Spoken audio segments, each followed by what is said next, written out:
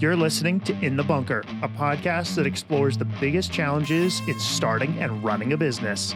My name is Joshua Maddox, and I'm an entrepreneur and business owner myself. I'm sitting down with business owners to talk about the challenges they face, the lessons they've learned, and how we can all grow from it.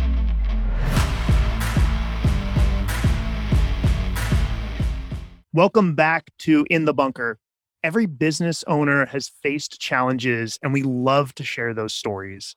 Today, we have Frank Schieber in the bunker with us. Frank has been faced with the challenge of gaps in full-time employment and really the stigmatism that has been associated with those gaps. There's so much to talk about and unpack here. As both an entrepreneur or someone who's employed, there's so many elements around this stigmatism. I'm super excited to jump in and chat with Frank. Welcome to the show, Frank. Thank you, Joshua. I appreciate it. So let's get to know you a little bit. Who are you? How'd you get here? What do you do? Sure. I've been in B2B marketing for more than 20 years now, specifically B2B technology marketing for nearly 10 years. My current role is Senior Demand Generation Manager, which frankly, demand generation didn't even exist as a role until I would say probably the last 7 years. That's probably sounds about right as account-based marketing was starting to become a buzzword and buzz phrase that was carried through companies like Terminus and others that were preaching the notion of being smarter about B2B marketing through better targeting. And I'm the Senior Demand Generation Manager for a company called Core Business Technologies. I just started that role just 10 days ago, and I'm still learning the ropes there. It's a fintech company, so financial technology is the layperson, but mainly payment processing and merchant services for city and county governments and healthcare. That said, I've worked in a variety of different technology firms, everything from GPS-based vehicle fleet tracking and management to information security, which include government GRC, which is governance risk management and compliance solutions. Worked with webinar and video collaboration technology. And I just like the B2B technology world a lot. I just think it's very fascinating. And I feel like I'm getting better in trying these different little niches of of marketing technology in terms of, or B2B technology rather, but in terms of marketing, I've always wanted to do demand gen and try different areas and always wanted to try fintech. And it's a nice adventure, and we're going to see how it goes. Awesome.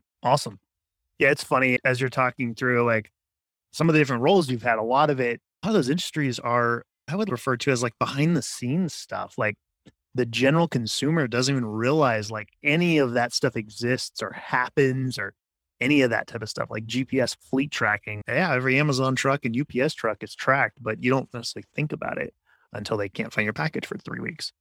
So obviously we're chatting about the stigmatism around just an employment gap in that aspect. What does that look like for you? What did that look like from the employment you have had and those gaps? Sure. As far as those employment gaps, I'll be candid. They are occasionally terrifying. I prefer to work full time.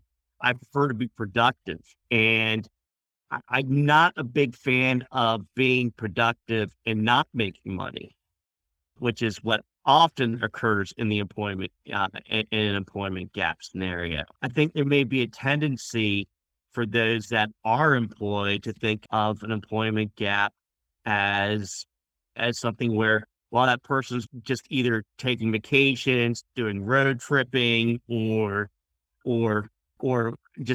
sitting on their duff, just drinking a can of Coors Light and watching baseball games. And the reality is that can't be further from the truth. And the people that I have known who have gone through employment gaps, regardless of the length of time, they're actively looking for work. And that is, and they're more often than not, I won't say everybody, because I deal in probabilities, not absolutes. One of my mantras I love to say is that most of the people that I've known who are seeking work are they're pursuing it like a full-time role unto itself. And it is challenging for sure, especially doing something like what I do. There are a lot of roles out there, but you also have to kiss a lot of frogs. And likewise, they're gonna think the same of you as well. It's just like dating. You may like a company, and the company may like you initially, and then they may go with another candidate, and vice versa. A company might like you, and you might just feel like you're not necessarily the right fit for the role due to cultural fit or where they're at as an organization that you think might be limiting towards your growth. Those sorts of things are very real. And so you have to be able to, so it takes time to be able to find that right, to find, even if it's not going to be 100% fit, which there never really is, it takes time to find that one that's going to be an 80 to 90% fit. Yeah. Yeah. As you're talking about like the aspect of what people think unemployment is like, all I picture is like some guy. It's the meme of what people think unemployment is, and you're like skipping through a field, like, yay, I'm on vacation. And what unemployment actually is. It's like pulling your hair out and trying to figure out how are you affording lunch tomorrow? And yeah, I think that's a huge stress, both for people who are looking for a full-time job, but also entrepreneurs. Maybe it's someone who is a contractor and they're trying to figure out where their next renovation project is coming from, or there's so many different elements and not just full-time and full-time employment, but I think also people who own their own business as well are facing that same issue. And the aspect of trying to understand that not every job that's posted is going to be a good fit. So many people don't realize that. They're like, "Oh, I'll just apply for 2 or 3 and I'll get one of them."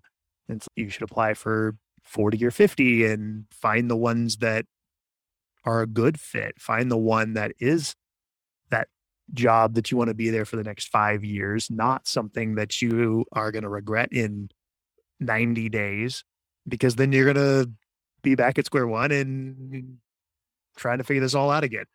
It's, And yeah, the other thing is too, and this is something that's worth mentioning is, and this is just a cold hard reality, is as much as careerist as we want to be about about our work, our profession, if you're really serious about being a serious professional in your career, and life can and will get in the way. We all have to eat. And there's times when you may want to find a if you're having a tough time finding a job, whether it's for whatever crazy reason, there should be no harm, no foul if you take a job at a supermarket or a fast food restaurant or whatever it may be, just to pay the bills till you find that role that you want, that is worth finding. And conversely, it shouldn't be frowned upon if you are doing that sort of thing, because you, uh, you're just trying to survive. You're trying to perhaps even not only for yourself, but also take care of others. It's work unto itself is its own reward in terms of being able to engage with others, to be able to gather some life experiences, to be able to gain new skills and apply them. Wherever you go, it shouldn't be held against you. I recently heard a couple folks on this technology marketing, social group that I belong to, and they're like, some of the best people we've ever hired were just they were waiters, or they were bellhops, and they were just looking to just to get a break in, and they got a break in there. They finally get the break, and they crushed their jobs in coding or engineering or product marketing or whatever it is, because they're hungry, They want to do the best job they can, and they just need someone to give them a shot. Yeah. Yep. Absolutely. I actually have a friend who's a business owner and has talked about giving a chance to people who work at a bar. And he said, these are people who, if you want someone for like sales or even like project management, you get one guy who's running a bar and he's keeping track of 30 or 40 different people, what drinks they're having, who's where, as people switch tables or spots at the bar to keep those tabs open and make sure that they all get closed out so it doesn't come out of his check at the end of the day. He's building relationships. That person who's working at the bar, they're building relationships with every customer who comes in, remembering who they are, all that type of stuff. Because that means some guy walks in, you remember the dude's name and what he likes to drink. That may mean double a tip. And that's not a bad thing. And so those are the types of things that those are so many soft skill elements that employers don't necessarily put down on a resume, but I think that are super beneficial to anybody who is hiring. And it's not a bad thing to utilize. Find those skills that the business needs to fill and find them maybe in a different industry and then cross train. Absolutely. There's an old adage that's be nice to the janitor because the janitor knows more about the business than anybody else. And granted, I don't get to deal with janitors in my current office right now, knowing because I'm working from home. Like many people in my profession in 2022, I think the principle behind that still serves well. Do not underestimate anybody for the role that they're currently playing, because Yeah. that person that you may be underestimating right now may be the person that could be that a few years from now could be doing incredible things. Look at Tyler Perry, for goodness sakes. And the guy was sleeping in his car, and now he owns like a film studio in Georgia, is hundreds of millions of dollars. You just never know. Yeah. Yeah, for sure. I think that lines up with the aspect of what we're talking about is that, that gap in employment, like that gap might be the break, might need and break as in stepping away from work. It might be the ability for that person to clear their head, have a sense of where am I going? Is that the career path you want? Whether it's to change career paths or change education paths or whatever that might be, that gap is not necessarily always a bad thing. And so, I happen to agree. And I had a gap between, in fact, it was my second serious gap of employment. And that was between April of, and I should clarify, between full-time employment. I was doing some contract work between April of 2016 through June of 2019. I was able to find a handful of contract gigs with Arthritis Foundation, which was a fabulous role. RentPath, a company that's no longer in existence called Racemi. They got sold to DXC. And then I had a couple other minor companies I helped out as well, startups. But during that time, it was, I hit a proverbial crossroads. I didn't know if there was any more road for me in the marketing profession. The times were changing, the dynamics was changing, the technology was changing, the demographic makeup of the profession was changing. I wasn't too sure. I was having a tough time finding it was interviewing with companies I wanted to interview with and not landing the jobs. I was really unsure about which way things were going. So I made it a point to take a step back and go, okay, I think I'm gonna just take a bit of a sabbatical and study something different. And I decided to study something that I felt knew was gonna be a growing profession. And that if I entered that profession, that I could make some serious coin doing that. And if I didn't enter that profession, that it would augment what I already do very well. And so I started studying data analytics in June of 2017 and through August of 2017. And then I enjoyed that enough to be able to, because I wanted to get into data science. And I was like going, okay, let's make sure that we're not taking any shortcuts here. And I'm glad I took that approach. And I passed the exam to get into the data science program at a digital education firm called General Assembly. And then September through December, I did their boot camp, 40 hours plus per week, was really more like 50 to 60 hours of studying data science and doing nothing but for that period of time. And I did get I did get an instructor assistant job that spring, but afterwards I wasn't able to land a data science job. But during that time, I was able to land a couple marketing contracts.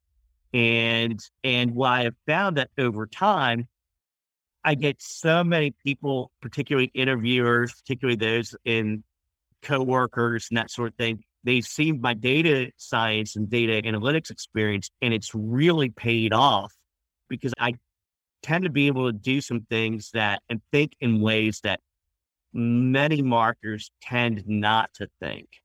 And so that, especially doing demand generation, which again, that didn't even exist a few years ago. And I wound up as a senior demand generation manager role after my sabbatical ended. I'm doing it again now. And it's enabled me with some skills that many of my peers just don't have, or ways they think about, or that they don't necessarily think about things.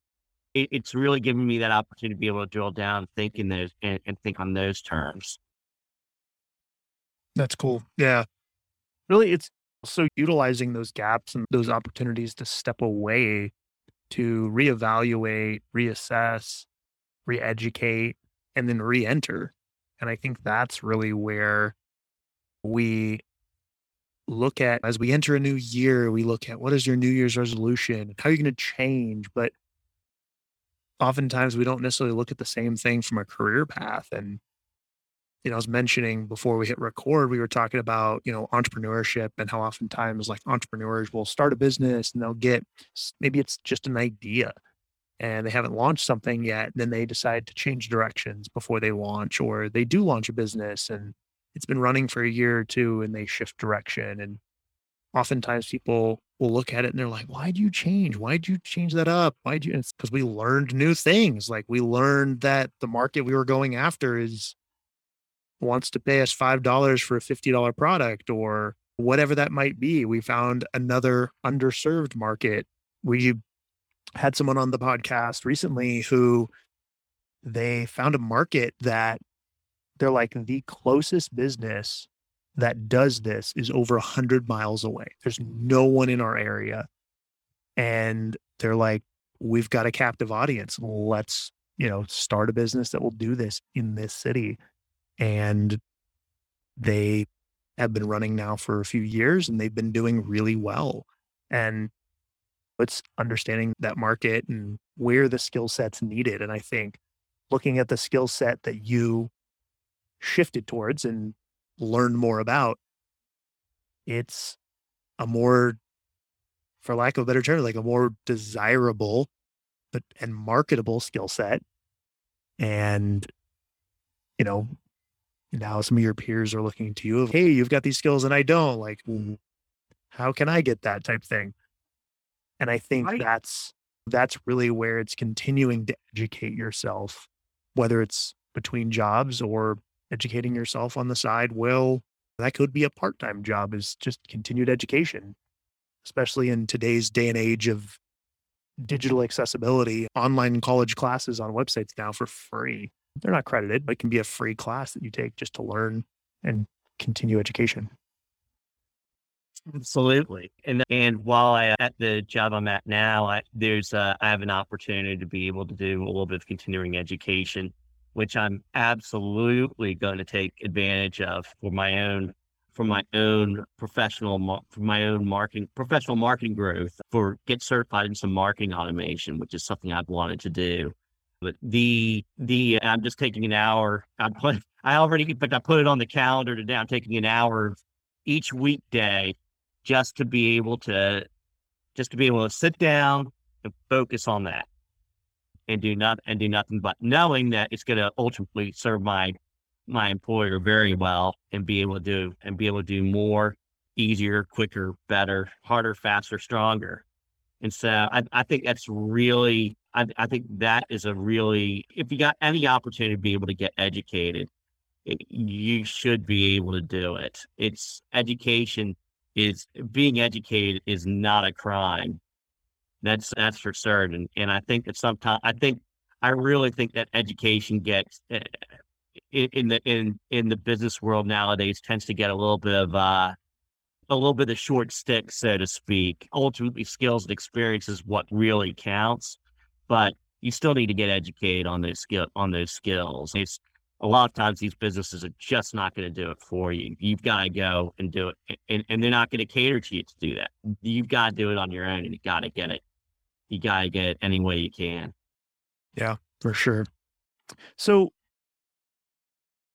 as we're wrapping up, what is your sort of key takeaway from all of this? Someone who is either A, between jobs, or maybe they're looking to start a business, or they are trying to assess this. What is that key element that you would give as a piece of advice? Couple items. One, define yourself and how you yourself relate to the industry and profession that you want to be in. That I think is critical. Making sure those keywords and key phrases and that data centric approach is in your resume, I think is a vital thing. I also think that really be really knowing knowing what your role is and who you're going to be reporting to and what the company is. I think that sort of thing really counts. I always make it a point that whenever I send a resume out, I have that a cover letter goes right with it, and it's always addressed to the person who, if I can't figure out exactly who that person is that I would be reporting to, that I've got who I think it would be, if not somebody higher up. So that has served me well too. I think more than anything else though, and this is gonna sound really corny, but and it's so underrated by employers, by candidates, more than anything else, is to gather your professional references and recommendations. LinkedIn recommendations and professional references really, in my mind, matter more than anything else that you can possibly have on your resume. It is, it is, that is the verification as to how well you have actually performed in your career. It is, it, and make sure that those references are really good ones, not, hey, dad, can you write something for me? That ain't going to cut it. Make sure that it's colleagues, make sure it's supervisors, make sure it's clients, the occasional vendor who you worked closely with.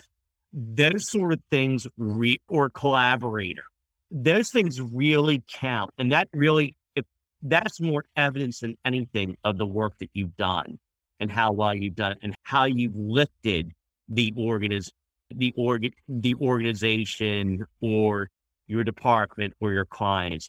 All that really, I think more than anything else, make that happen.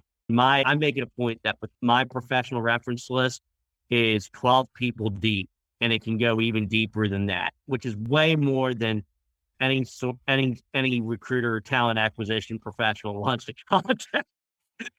And that's the idea.